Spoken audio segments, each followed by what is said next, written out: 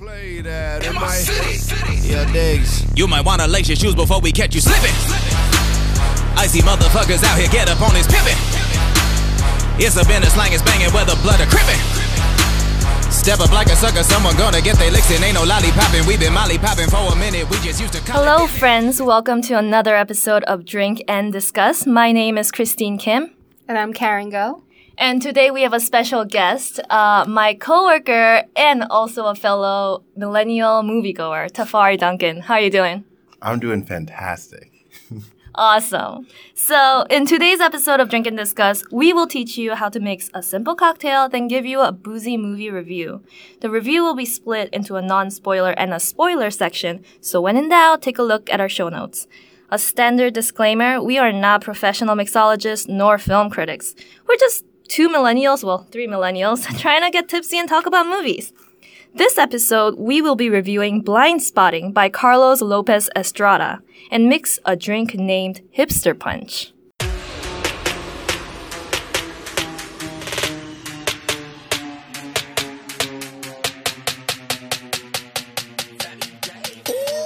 Alright, so Karen, what are we drinking today? We're drinking Hipster Punch. You make this drink by first getting a lot of ice, fill that cup of ice, and then we're going to use Brooklyn beer. And in this case, we're using summer ale. And we're mixing a bit of ginger ale, and then half a shot of vodka, and then a splash of lemon juice. Yeah, so I think the chronology is ginger ale first, like half a glass maybe. Beer first, guys. No, ginger ale first. Don't go overboard with the... Actually, it's to go overboard with the beer because you put ginger ale, you put the shot, and then you fill it up with the beer. Brooklyn beer, to be exact, because Brooklyn is Hipster. Basically the Oakland of New York. It is, though. Anyway, Safari, what do you think about this drink? So it's funny because I am not a beer person. I am give me a cocktail. At best like a cider, but this actually is really good. I have two versions. I have one that's done properly and one that is the leftovers. Yeah, they ran out of ginger ale. It was, and then so the beer was I'm here, and I was damn it. So the good version is great, and the bad version is bad. So you can give the bad version to me. Yeah, because Karen loves beer. I'm with Tafari on this one. I hate beer, like he said, cider at best. Guys, beer first. And beer. I think that splash of lemon juice at the top makes it for me because I do like things to be a little lemony, little sour. I think that actually draws out the sugary flavor. It does also add on to the summer ale taste, so I would say. Summer ale, yeah. So I like it. How about you, Karen? I like it, yeah. Do you like the beer version better? I do. Do you just want the straight-up Brooklyn beer? I do. All right. So now we'll move on to the non-spoiler section of the review of Blindspotting. What is this? Hey, I would like to get out. Look at this. A better one in the glove, though. Yeah. I ain't trying to go back to jail. $200 Please let for me Collins. out. Not Collins' gun. Very nice. Oh, I just got an Uber pickup. You got it. Is this an Uber? Hell yeah. Tell 'em, slow down. No, you can't catch me. I'm on too far. All right. So this is the non-spoiler review of Blindspotting. So let me ask you, Tafari, what were your initial expectations before the movie? So I might have done this wrong. I just I really realized recently that I like going into movies without really looking at trailers beforehand. So I think I took it a little bit too far because with this one, I actually had no idea what the movie was about until I saw the poster and I was like, okay, cool. There's a black dude and a white dude on the poster, and it seems like they're in a neighborhood that I guess millennials would describe as up and coming.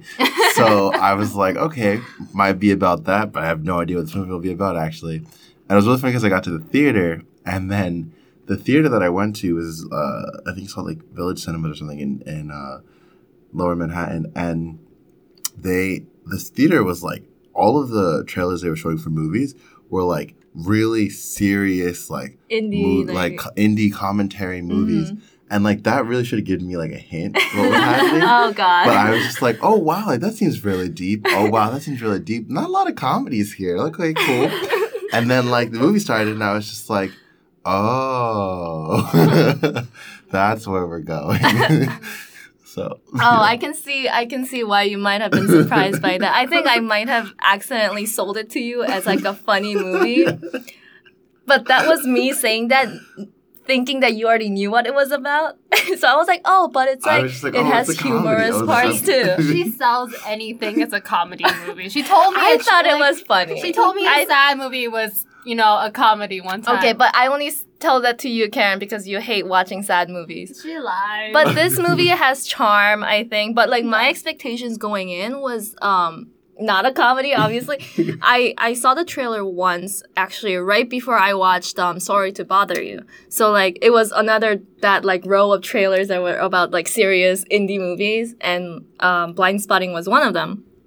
And I was like, so I knew what I was getting into, and I knew the main character, Daveed Diggs, from Hamilton. That was, like, his rise to fame. So I was pretty excited about this movie. There were still a lot of things that were very unexpected for me in this movie, despite the trailer kind of like setting up the premise of the movie.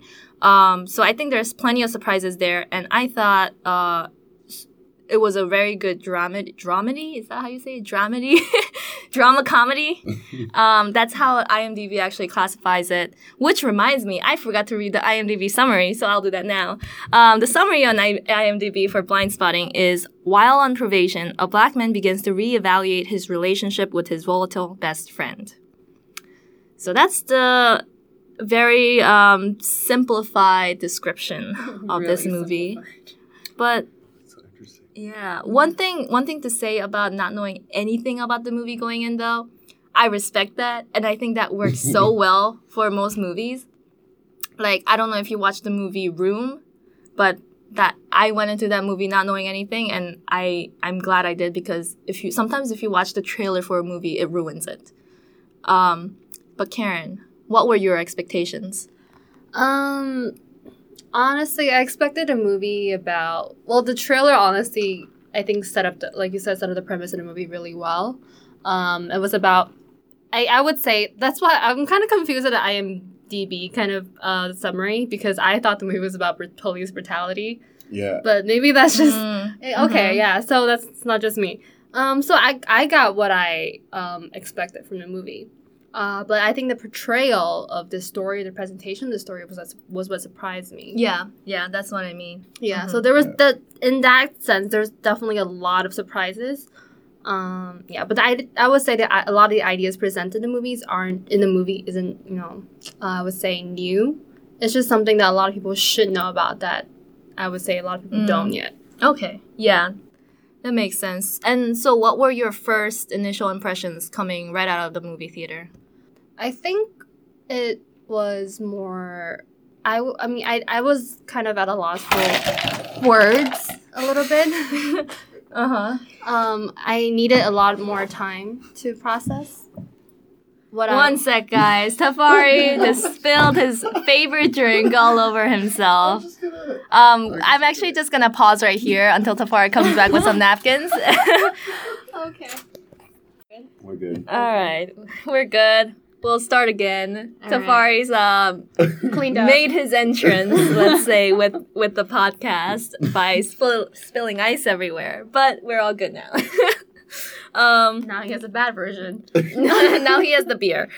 But let's go back to what you were saying, Karen, about your first impressions. I think that my first impression in the movie was it was definitely very it made a very strong impression. Like it's definitely something you need to kind of digest. So I think I spent a lot of time after the movie just trying to think about the ideas that they were trying to present, and then kind of putting them together, because also trying to make sense of it. Yeah, because the presentation, like I said, in the movie is a little different.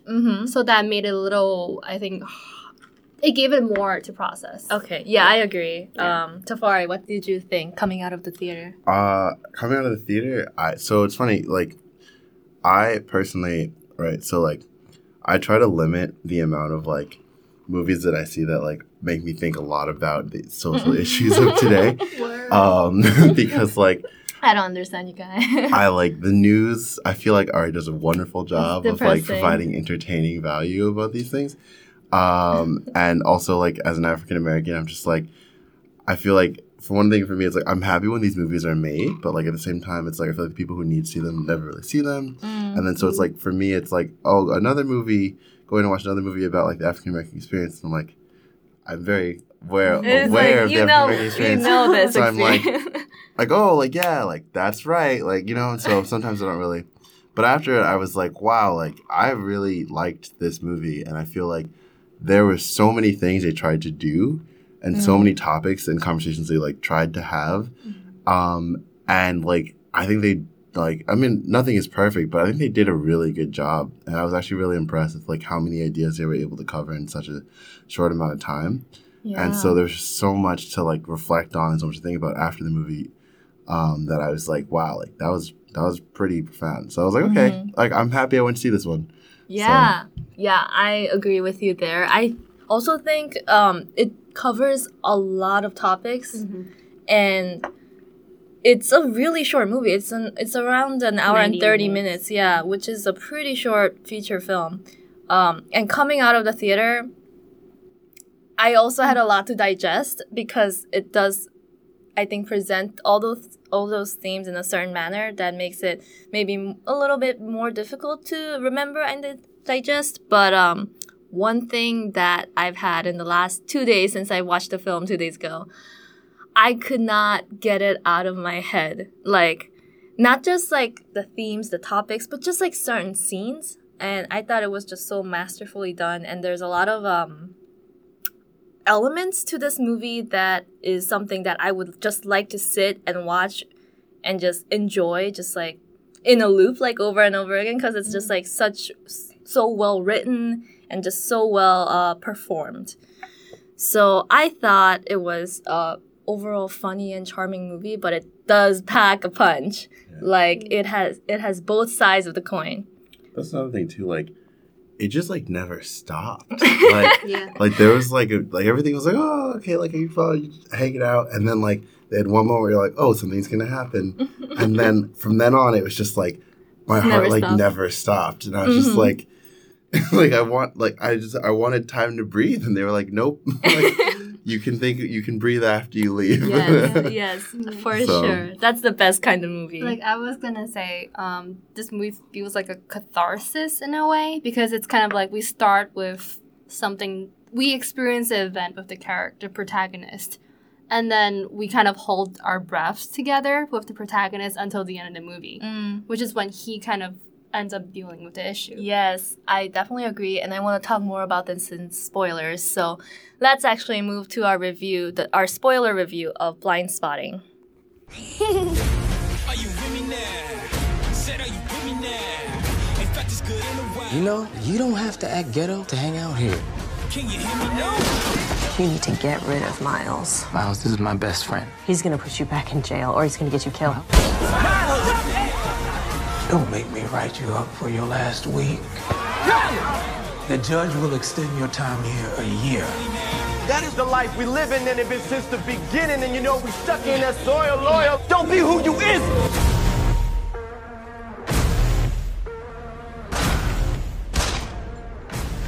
So welcome to the spoiler section of our review of Blindspotting. So we mentioned the funny and charming but packs a punch, where I mentioned that. And I'm just going to go right into it and say that I thought the two main characters, Colin and Miles, their performances were amazing. And I mentioned in the non-spoiler section that, you know, I expected Daveed Diggs to be great because I know him from Hamilton, and I know he's a great performer and all that. But the Miles character, Rafael Casal, he was actually Daveed's best friend growing up, like in real life. And they wrote this together, you know, 10 years ago, and they finally got it made.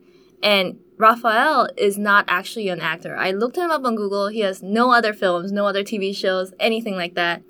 He is not even a rapper. He's a spoken word poet, which kind of makes sense. But man, like, I've seen interviews with this dude, and he looks like the nicest nerd ever. And I'm just like, who is Miles? God, he's so different. Like, that is some really good acting right there. And I just have to give a shout out to this dude for being awesome. And those grills. Oh, and the grills that he constantly takes off, puts back on. That's another thing. I just really like the detail in this movie. There's a lot of great details, great scenes. So what did you guys think? Just like general feedback or review? I think I want to kind of bounce off what Tafari was saying before, that the movie packs a lot of ideas. But also, like, because this movie is a 90-minute film, there are a lot of topics that they're trying to talk about in 90 minutes. And that's why I think, partially for me, that's why it took so long to digest. But also because, like, they were also presenting it. That's why when you said perform, that was definitely the right term. Because a lot of the movie was just, at least I think the strongest points in the movie were done through rap. Yeah. And man, I was sitting there, I'm like, this is great, but I'm only catching about 5 words saying at a time. I'm like, okay. And when you told me he used to be on he was on Hamilton, I'm like, okay, this makes sense. You know, that's why he's doing this. That's why he can do this. Yeah, but that's why I kind of feel like I have to go back and kind of watch the movie again with subtitles, or like a lot of the subtitles. Or maybe just search up read the lyrics on Google. Exactly, because there's a lot that they're packing in there. Yeah, that's really strong, and especially when you kind of talk about these things through rap, it just packs a stronger punch because, you know, the rhythm, the music, the rhyme. You know, I think it also makes it more memorable in a way. That's why I really like the way I like that they chose rap. Yeah, it's more eye-catching, and it's that's what I was saying about how I can just like watch these certain scenes over and over, because so my general like movies that I love to rewatch tend to be musicals, because I never get tired of them, because you could listen to songs over and over, and I feel like it's a similar thing with this movie, where this movie kind of felt like more than just packing all these ideas into one movie, but more like a series of vignettes. Almost like, it was more like an authentic day in the life of these two Oakland buddies. And not all of the scenes kind of like proved a central point. But they were all fun and well done in their own way. So it felt like more like a series of short videos that kind of had a overall theme instead of being like one entire movie. Okay, yeah, I also want to kind of bounce off the idea. I'm sorry, Tafari. Tafari, just jump in whenever. Yeah. Don't let... Because I was also going to say that parts of the film was shot like a music video in a way, where you had, I think there was one scene where they were moving furniture from an old house into the truck.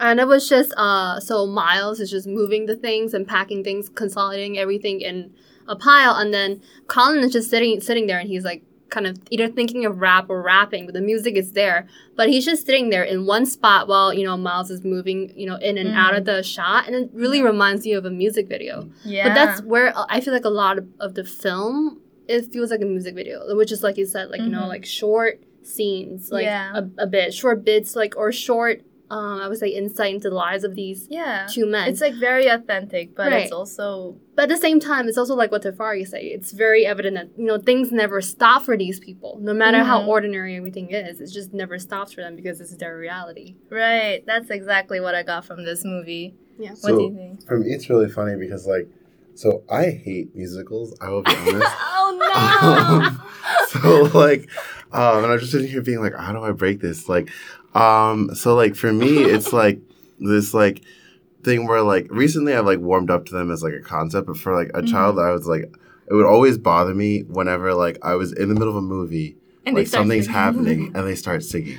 And I've realized that, like, there are two different kinds of musicals. There are good musicals that, like, actually manage to make it a part of the story where you're, like, learning new details and, like, you feel like it's helping you to connect with the characters. And there are ones where literally I feel like someone would be like, I'm sad, and then, like, spend 5 minutes just singing about sadness. And I'm like, I got it. You said you were sad. Like, I could see that you were sad. Like, for me, it's like you couldn't act being sad, so you had to sing. Like, you have a great voice, but, like, what's going on here is terrible writing. I agree with that. Yeah, That's it's true. like it's like a really bit of them where it's like clearly the writers ran out of ideas, and they're like, what if they just sing the plot that we need them to get to? Does that mean you hate all Disney movies as a kid? So Disney movies, honestly, I would like fast forward through the singing. Oh no, that's exactly what I used to think as a child of Disney movies. I'm like, why are they singing? Like, I know that you're sad. I hate both of you. I mean, to be fair, I love musicals, but you know, Do you? I like them on Broadway. I don't like them in the in the movie. But yeah, don't get me wrong. Like, Do You Want to Build a Snowman? Classic song. But like, release the EP separate from the movie. As far as I Just like a bonus edition. Yeah, you know. But anyway, so like back to this. So it's really funny because for me, I was originally just like, what is all this spoken word coming from? Because to me, I was kind of like, whoa, like this is interesting, but like I wasn't necessarily expecting it. And then and towards the end, right, when like that whole standoff was happening, half of me was like, do we really need to sing right now? Because like, I'm like, I can't like, but it was really just because like the emotions that it evoked for me was like, half of me was just panicking because like, clearly he's like in a whole other mental state right now. Like, he's like really like being pushed to this point is like really interesting. Yeah. And the other half of me is like, why is he singing? Like, can we just have a conversation? And then I'm like, actually, though, come to think of it, like, this is a really interesting way for, after I thought about it, I was like, actually, I really appreciate, like, this whole flow, especially because, like, one of my friends was talking about, who went to see the movie, was talking about how he remembered, for him, like, that scene was really interesting because you can juxtapose it with when Miles was talking to the guy they're trying to sell the sailboat to. Oh, yeah. And it was just, like, just a flow of words that just made no sense whatsoever. And you were at the end of it, I was like, were any of those words relevant? It's like, absolutely not. He just throws words to add a thing. And then compose that with when Colin finally gets his like ability to like speak in like this poetic way. His words are like actually elegant, like have a lot of meaning. You probably have a whole class just like deconstructing like everything that he says. And like, so I was like, okay, like, wow, like, that's actually a really interesting point. Like, there's definitely something there. So, so in that respect, I was like, okay, I will give this movie a pass in my musical stuff. Because I was like, I totally, also because like the origins, for me, it also struck a chord because it was like the origins of hip hop and like rap as like a way for people to tell stories about their lives. And like how like tragically I've been like, that's like not how it like, no, like most of the current like quote unquote rap artists, like the songs are completely unrelatable, have nothing to do with reality. Champagne. Yeah, just champagne, just like everything's hypersexualized, like, or just about money. And it's like, that's not like the average like American's lifestyle. Like who, like, and I feel like, and so that was, for me, I loved that, like thinking about the fact that like, this is like the true origins of like this, like, of rap, of like spoken word, is like being able to tell a story about your life and have someone and to be able to confront an injustice, and to also really interesting is like so many spoken word poets, like they'll do spoken word in a way like they're clearly like envisioning talking to someone. But like this is literally a moment where he's actually talking to the person and actually has like this a is like the moment every spoken word poets want. Yeah, and it was like so interesting. There's so many people that'll be like, I don't know where they are, but like I imagine like this is what I would say to them if I ever saw them again. Yeah, to F you. And then literally he's like there, and I'm like, wow. Like, so, yeah. What a scene. I love that analogy that you, or like, I guess your friend made about the sailboat scene and the climactic scene, because I never thought of that. And that's awesome. Yeah. And I feel like I had about the musical point. No, but in terms of Blindspotting, I like that how they incorporated the rap into reality, because there's never a moment when they like break out into like rap and it doesn't really make sense, kind of like there was like that whole like, you know, courtroom scene, but that was a dream sequence, so it's like, okay, that gets a pass from me, I think. And then the final scene, I think that makes sense because like I think at one point he literally says like, I can only rap, like I can't even say it like normally because like it's like too much. No, but you won't hear me. I wanted to bring up that point. I think he made that out of the few words that I caught in his rap. I believe he was saying that, you know, you won't listen to me if I say it, so I'm going to rap it to you because that's how you will hear me. You know, that point reminded me of, like, as I was, like, listening to that, I just, like, immediately thought of Childish Gambino's, like, Yes, This Is America. yes. Yeah, I love that song. Oh, but on that point, though, there was another YouTube video that I found called I'm Not Racist. It's by this guy, something Lucas. Oh my god, I can find it later on. No, but the video is titled I'm Not Racist. But it's actually, because I was actually watching Childish Gambino's music video, you know, for that song, This Is America, I believe, right? And then this is the video that kind of YouTube just linked me to, the next video. And I was just like, okay, let me just watch this. And it's basically about, well, the video actually starts off with this white man just, you know, kind of cursing or, like, rapping at this, you know, other black men about, you know, how they're stealing their jobs or living off, you know, all the typical complaints of a white man, right? Against a black man. And then, you know, I got so angry that I almost wanted to stop the video. I'm like, why is this guy just sitting there letting him yell at him? And then, you know, of course, you know, it was a black man's turn. And then, you know, they kind of, like, concluded the video about, you know, we need to know more about each other. But then, like, this was in a way a little bit like that, because and also that video was also about catharsis in a way. Like, you're yelling at each other, kind of just getting all your points, right, getting all your points out, but in a way that, you know, they both can understand each other, but which is not what's happening in reality, I think. But there's no conversations going on. Right, it's just like a one-sided person just, you know, just yelling, but it's not a conversation. You can yell at, you know, a wall and expect an answer. Right? But that's just what's happening. Yeah. But also, too, like, there's also the fact of, like, one thing that I thought, like, I think, right, Karen mentioned, like, about how he was like, this is how, like, you will hear me. It's just, to me, like, when you said that, I immediately thought about the fact that, like, when I feel like, especially people of color are like, oh, we have issues, like, tends to go unheeded. But at the same time, like, there's, like, a mass, like, consumption of, like, media that people of color produce, especially in the sense of rap.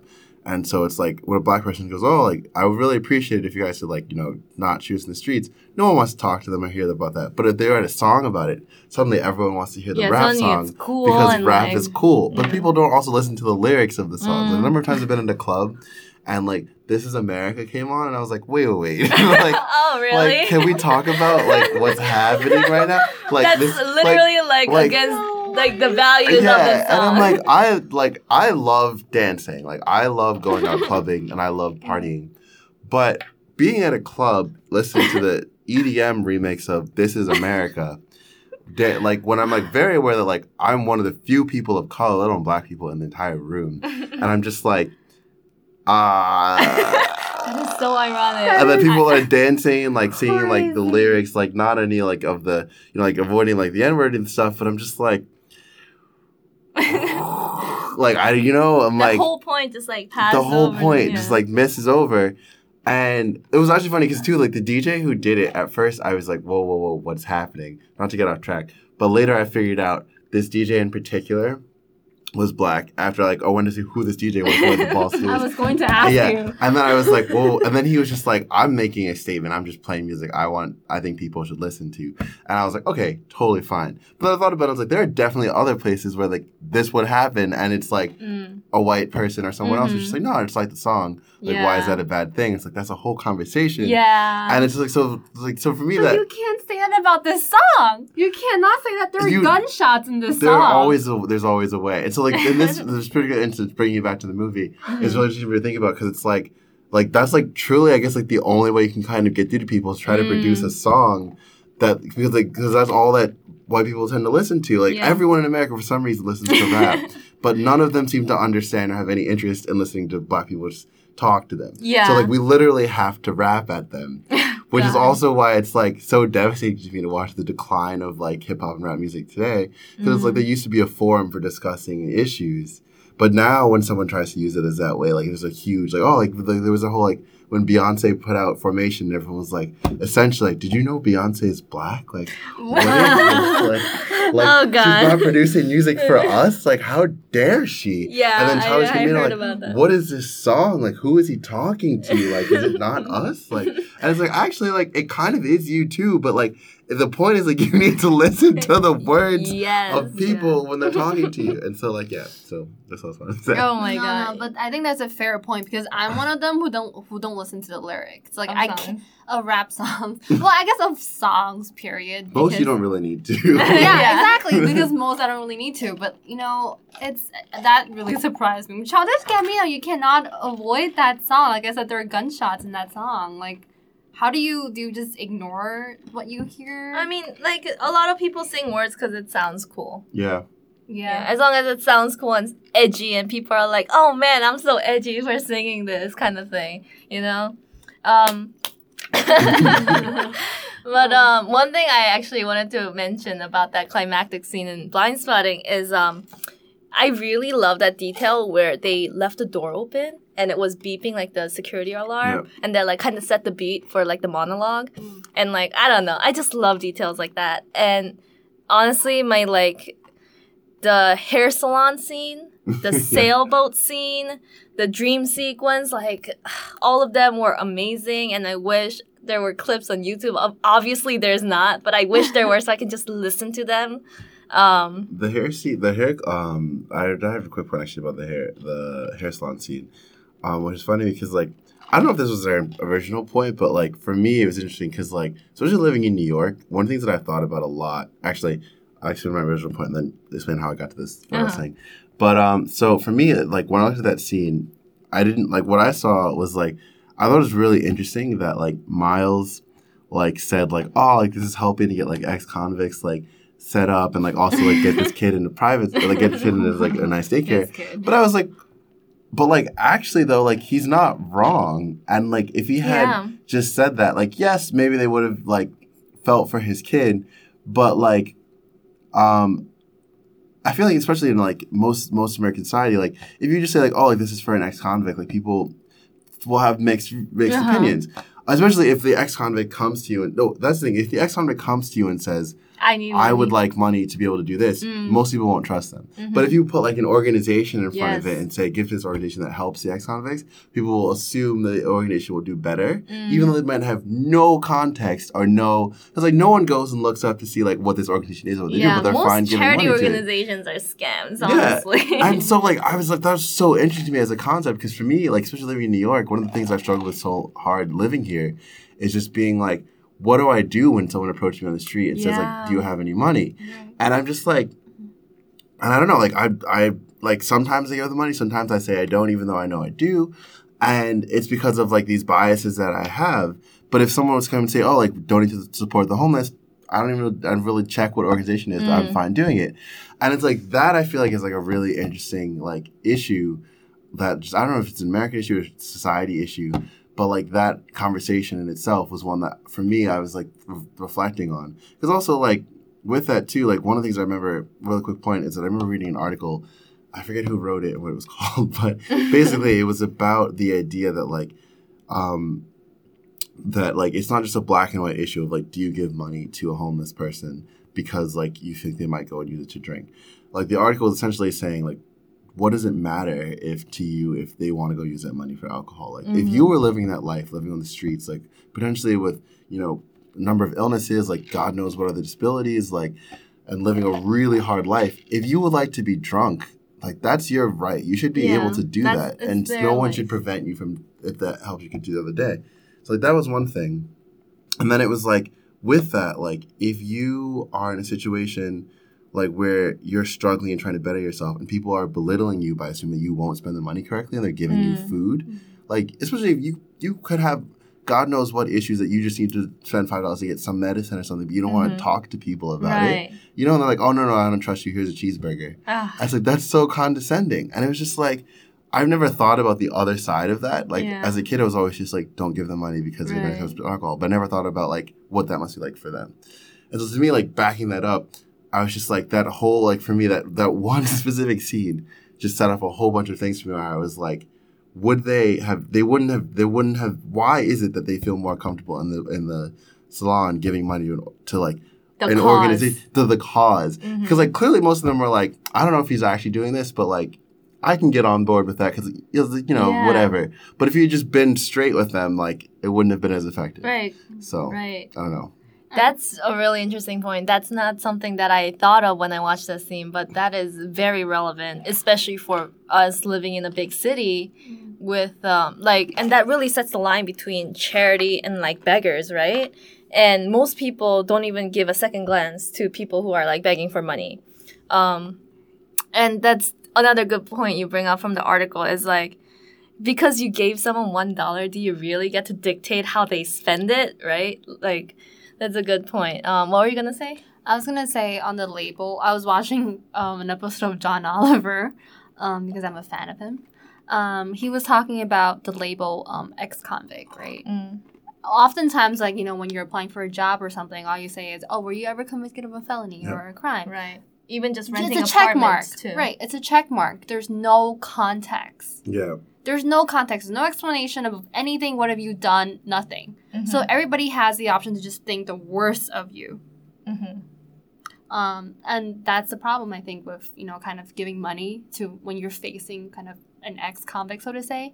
You're thinking the worst of this one person. Yeah. Right. Right. Yeah. And then when you're kind of, like, separated by an organization, you're like, okay, well, the organization will make the best decision for people who deserve this money. You know, that's what I'm thinking. That's why people would be more willing to give it to the organization, because they're thinking that, okay, they can make the decision. They can, like, vet out the real, like, the people who need it, the people who are going to yeah. make the best use of the money. Which I think, kind of, to be fair, is kind of what most people are thinking when you kind of give money to people on the streets.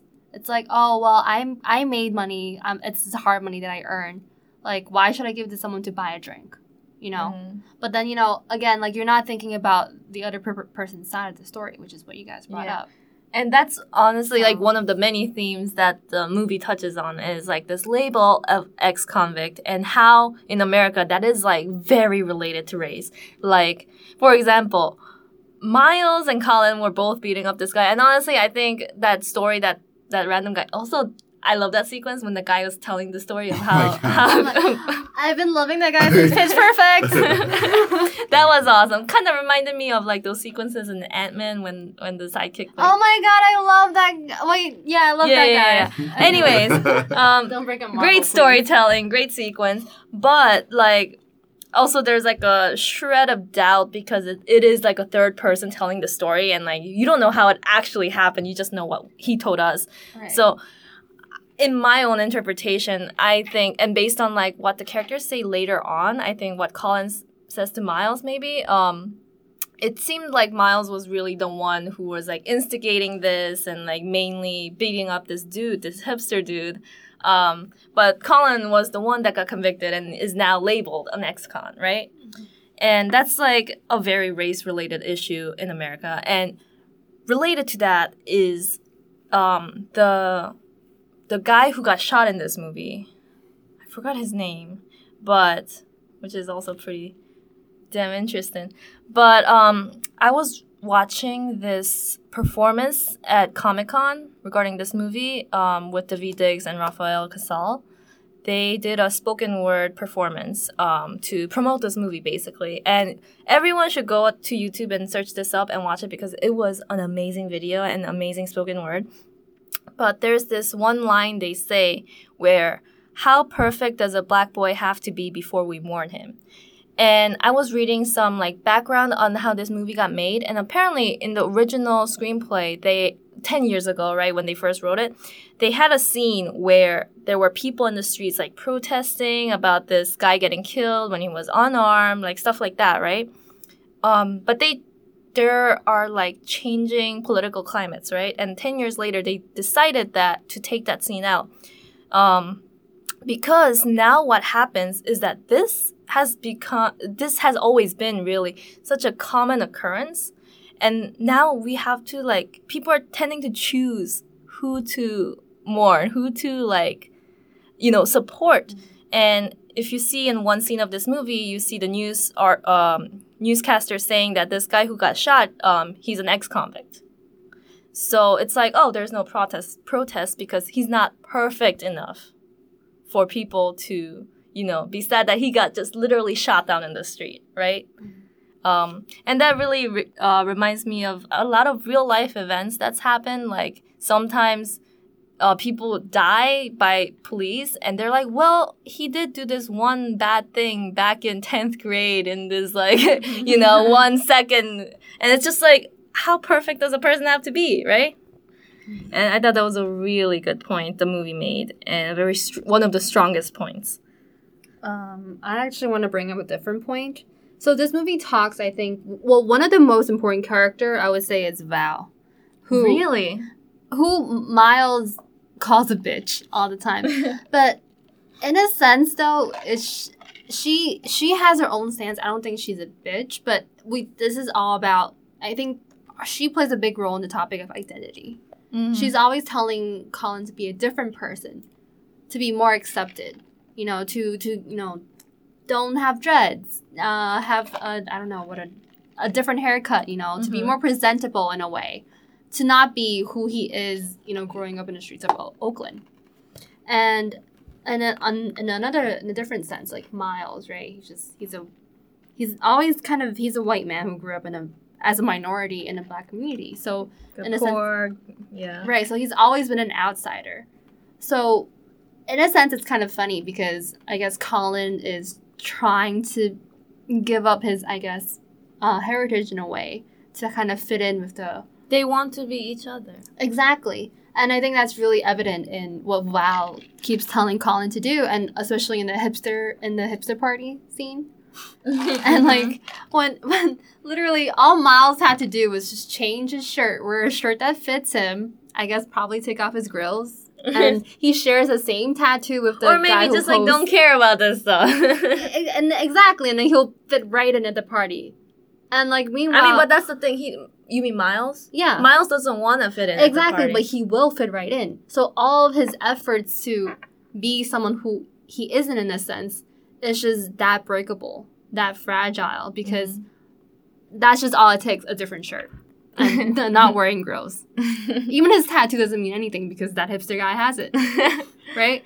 And then meanwhile, like Colin and his friends are just sitting there like, no matter how hard they try, they always feel like an outsider. Yeah. Because you're always trying to be someone you're not. Yeah, in that like argument scene with Colin and Miles, it was I think like the main point was like they want to be each other, and that's just like so screwed up in a way. Also about Val, I thought she was like a pretty weak character. I don't know, like I get why she was there. I get what they're trying to show with her, but also like she didn't really do much as a general like plot device, so I don't know. I thought she just did a lot to kind of that, and I guess in terms of the identity issue, because she is. That's why Colin thinks that she's a good person, but like Miles thinks that she's a bitch, in a way, like because she's trying to make Colin, in Miles' I guess point of view, someone who Colin isn't. Mm-hmm. But in Colin's point of view, he's just trying to better himself. Right. As Val would put it. But also don't forget too, like I feel like part of it is that like Colin comes back and like he sees this like woman who he used to love, like who he still loves, and like she's like clearly like in the time that like he's been in prison, like done a bunch of like self like I feel, or like in my opinion, it seemed like she had done like a bunch of self like revelation or self-thought, and it was like, you know what, like I need to get out of here, I need to like get my life in order. So she's like, I feel like that was what they were trying to get across to the whole like she's like studying for this exam and like all this stuff, and like seems to me like I feel like Colin almost feels like everyone in his like world is like stuck in his world, like in that world, and she's like the only person who seems to be like actually trying to make moves to like get out of it. But I thought it was really interesting because like, but like part of it was like her response to him wasn't like, oh, like we can try to get, like, you should try to study for something and like maybe get like a degree per se. It was more like you need to completely redesign yourself to like also follow this method that I'm doing. And that was really interesting because it like represents, I feel like, a really big struggle that a lot of people have, because it's like, is it possible? I feel like one of the like the undercurrent themes of the movie was like, is it really possible for him to like stay himself, like true to himself, and like succeed by like, you know, like Western standards or whatever that means, where like he can feel like he's like growing and like being able to provide and like do all these things for his family and life. And that's like really interesting because I feel like that's a struggle like a lot of for like sure. but like honestly people, but I mean especially minorities have, where it's like like, you'll look around, like, you'll be like, everyone in my hometown is, like, on a completely different, like, level, mindset, everything than I am.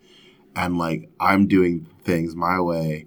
And, like, I mean, I've experienced this myself where I'm just, like, not even really bringing race into it, where I'm just, like, people that I went to school with, and, like, we're all on different levels. And I'm, like, I'm doing my thing, but, like, going back to them, it's, like, how do I figure out how to share, like, not, like, the wealth per se, but, like, the, like, I don't know, like, it's, like, it's weird because, like, I feel like you kind of feel like you're on, like, a high horse being like, oh, like, I need to get everyone up to my level.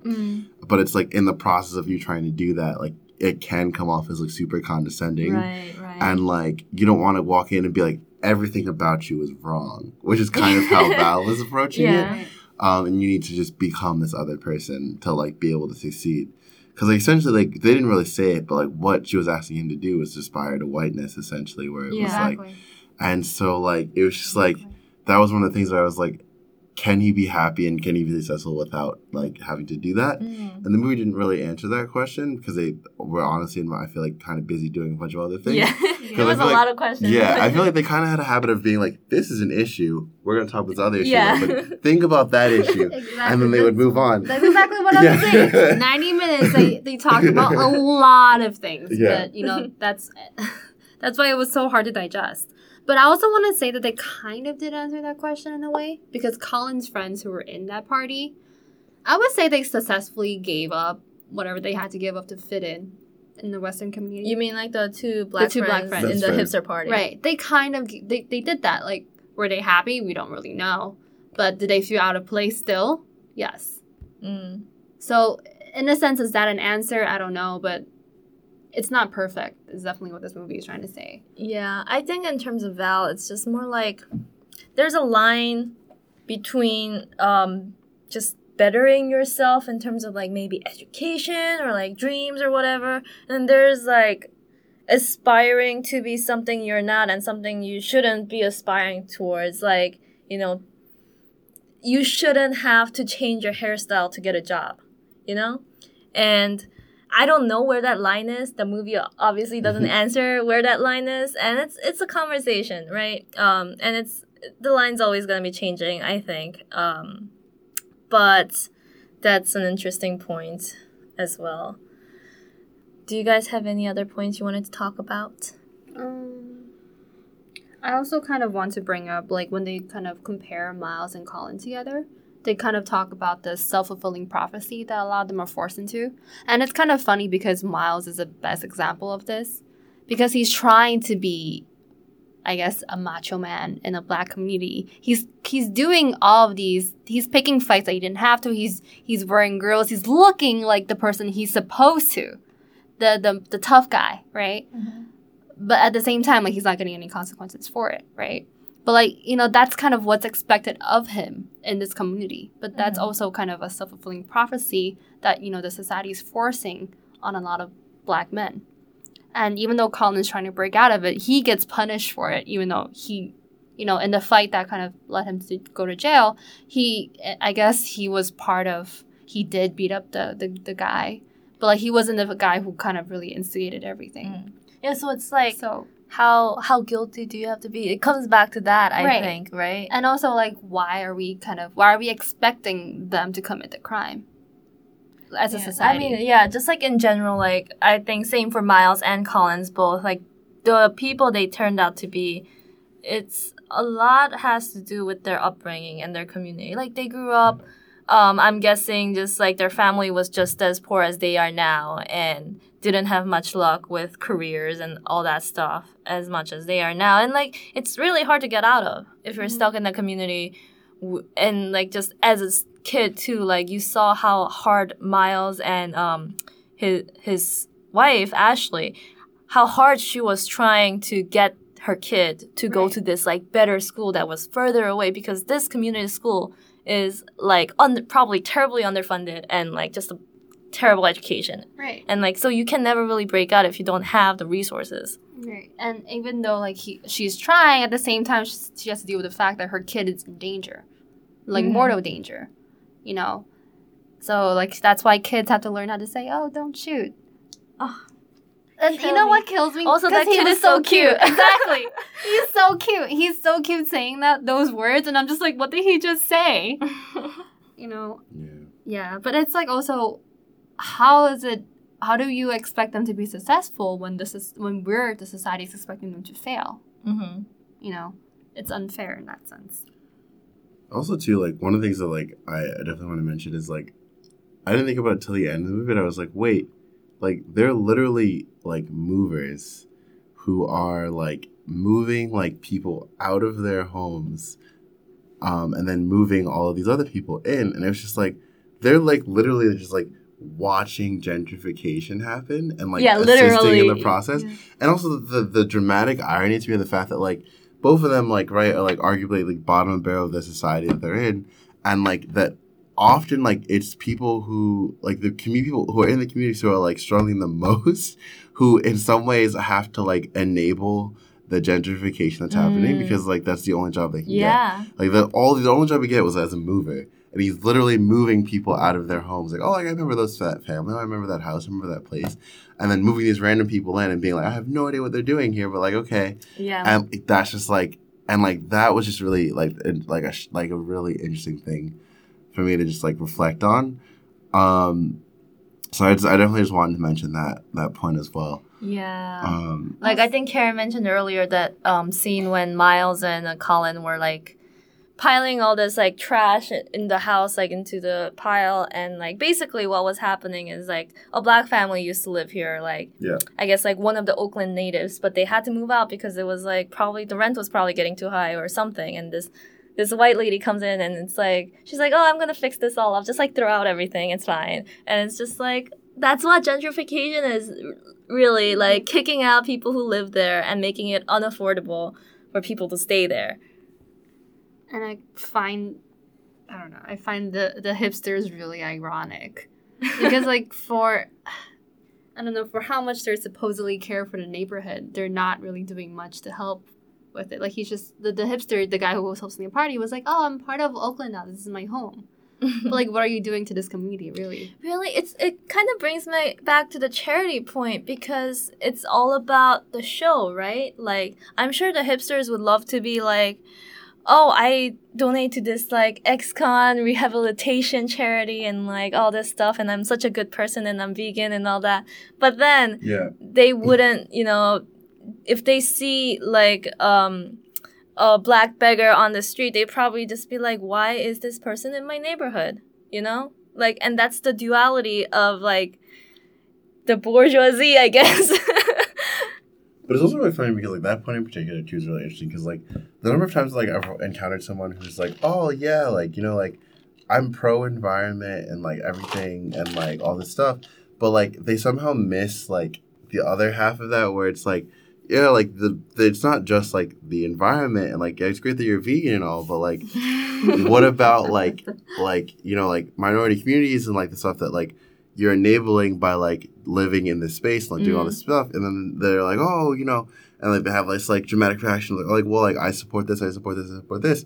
And it's, like, for me, it's, like, that is really interesting to me. It's just, like, as, like, a thought process because it's just, like, there are so many people who feel like, I don't know, one thing that I really find interesting is that, like, a lot of, like, I feel like minority communities, I've noticed, like, tend to make fun of people who say that they're vegan, which is really interesting because it's, like, on paper, like, it's great that you're supporting the environment, it's great that you're supporting things, but I think part of the point that, like, people who are vegan, like, or people who feel like they're being attacked miss is that it's not so much that they're commenting, I feel like, on, and this is mostly speaking from my interpretation, like, it's not so much the commenting on the fact that you saying you're, like, that you are living this, like, healthy lifestyle or doing all these things is bad. It's not so much that. It's more the fact that, like, a lot of the times, like, people feel like because they are doing that, that gives them the moral high ground to then judge other people for, like, a variety of circumstances that they don't even really understand why they're living that circumstance. You can't, because, like, you're judging someone, oh, like, they eat meat, they live this lifestyle, but then you go into, like, look at, like, how much it costs to live, like,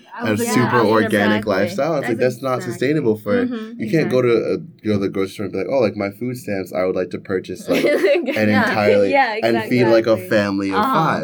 And then people say, oh, well, like, it is possible to do that. And it's like, yeah, but, like, communities aren't really educated on like how to do that because they have other things they're trying to do. Yeah, you can't expect you like have to survive first. Yeah, so you can't really. And then also like people have cultures and they have other things that you have to consider. You can't just Yeah. kick someone's door down and be like, stop eating meat, stop doing all these things that you've like done for forever. Like this is a better way to live. And like, well, like this is a part of my heritage. Like I don't like it's not just. Yeah. So like I don't know. Yeah, like if you're a vegan, I think that's great, honestly. But like, you can't pretend you're better than everyone else. Right. And you can't pretend that everyone has the same opportunities and the resources as you do. Not to say I think vegans, keep doing your thing. Yeah, no, I think veganism is great. Nothing against them personally, but just like I just wanted to mention that out, just as like just focusing on that specific example because I just noticed that. That reminded me of something I've seen, like an idea I've been seeing circulating, but like that's the thing. It's like hipsters and poor communities, they tend to do similar things, but then one's looked down upon and one's not. For example, if hipsters or like middle class people take, their bikes to work instead of driving a car, it's like, oh, you're saving the environment, how nice. But then when poor people take bikes to work because they can't afford a car, it's like they're just poor. Like it's looked down upon. And there's so many instances like that when you look at poor people, like they, save all these, old containers, for example. My family does that. But like, reusing all these stuff that you could have easily thrown out. Like if like I guess a millennial, like yuppie like myself, if I do that, that's like being like, oh, great, you're saving the environment using less plastic. But if that's just like what you have to do to survive if you don't have money. So like, I don't understand why there's this duality of like, it's great if you have money and you choose not to do it, but then it's bad if you're saving the environment by proxy. I don't know. Interesting point. But do you guys have anything else to say? I was gonna say that in the last scene, I had not realized that the beeping door on the alarm on the door was setting the beat to the rap that comes later on.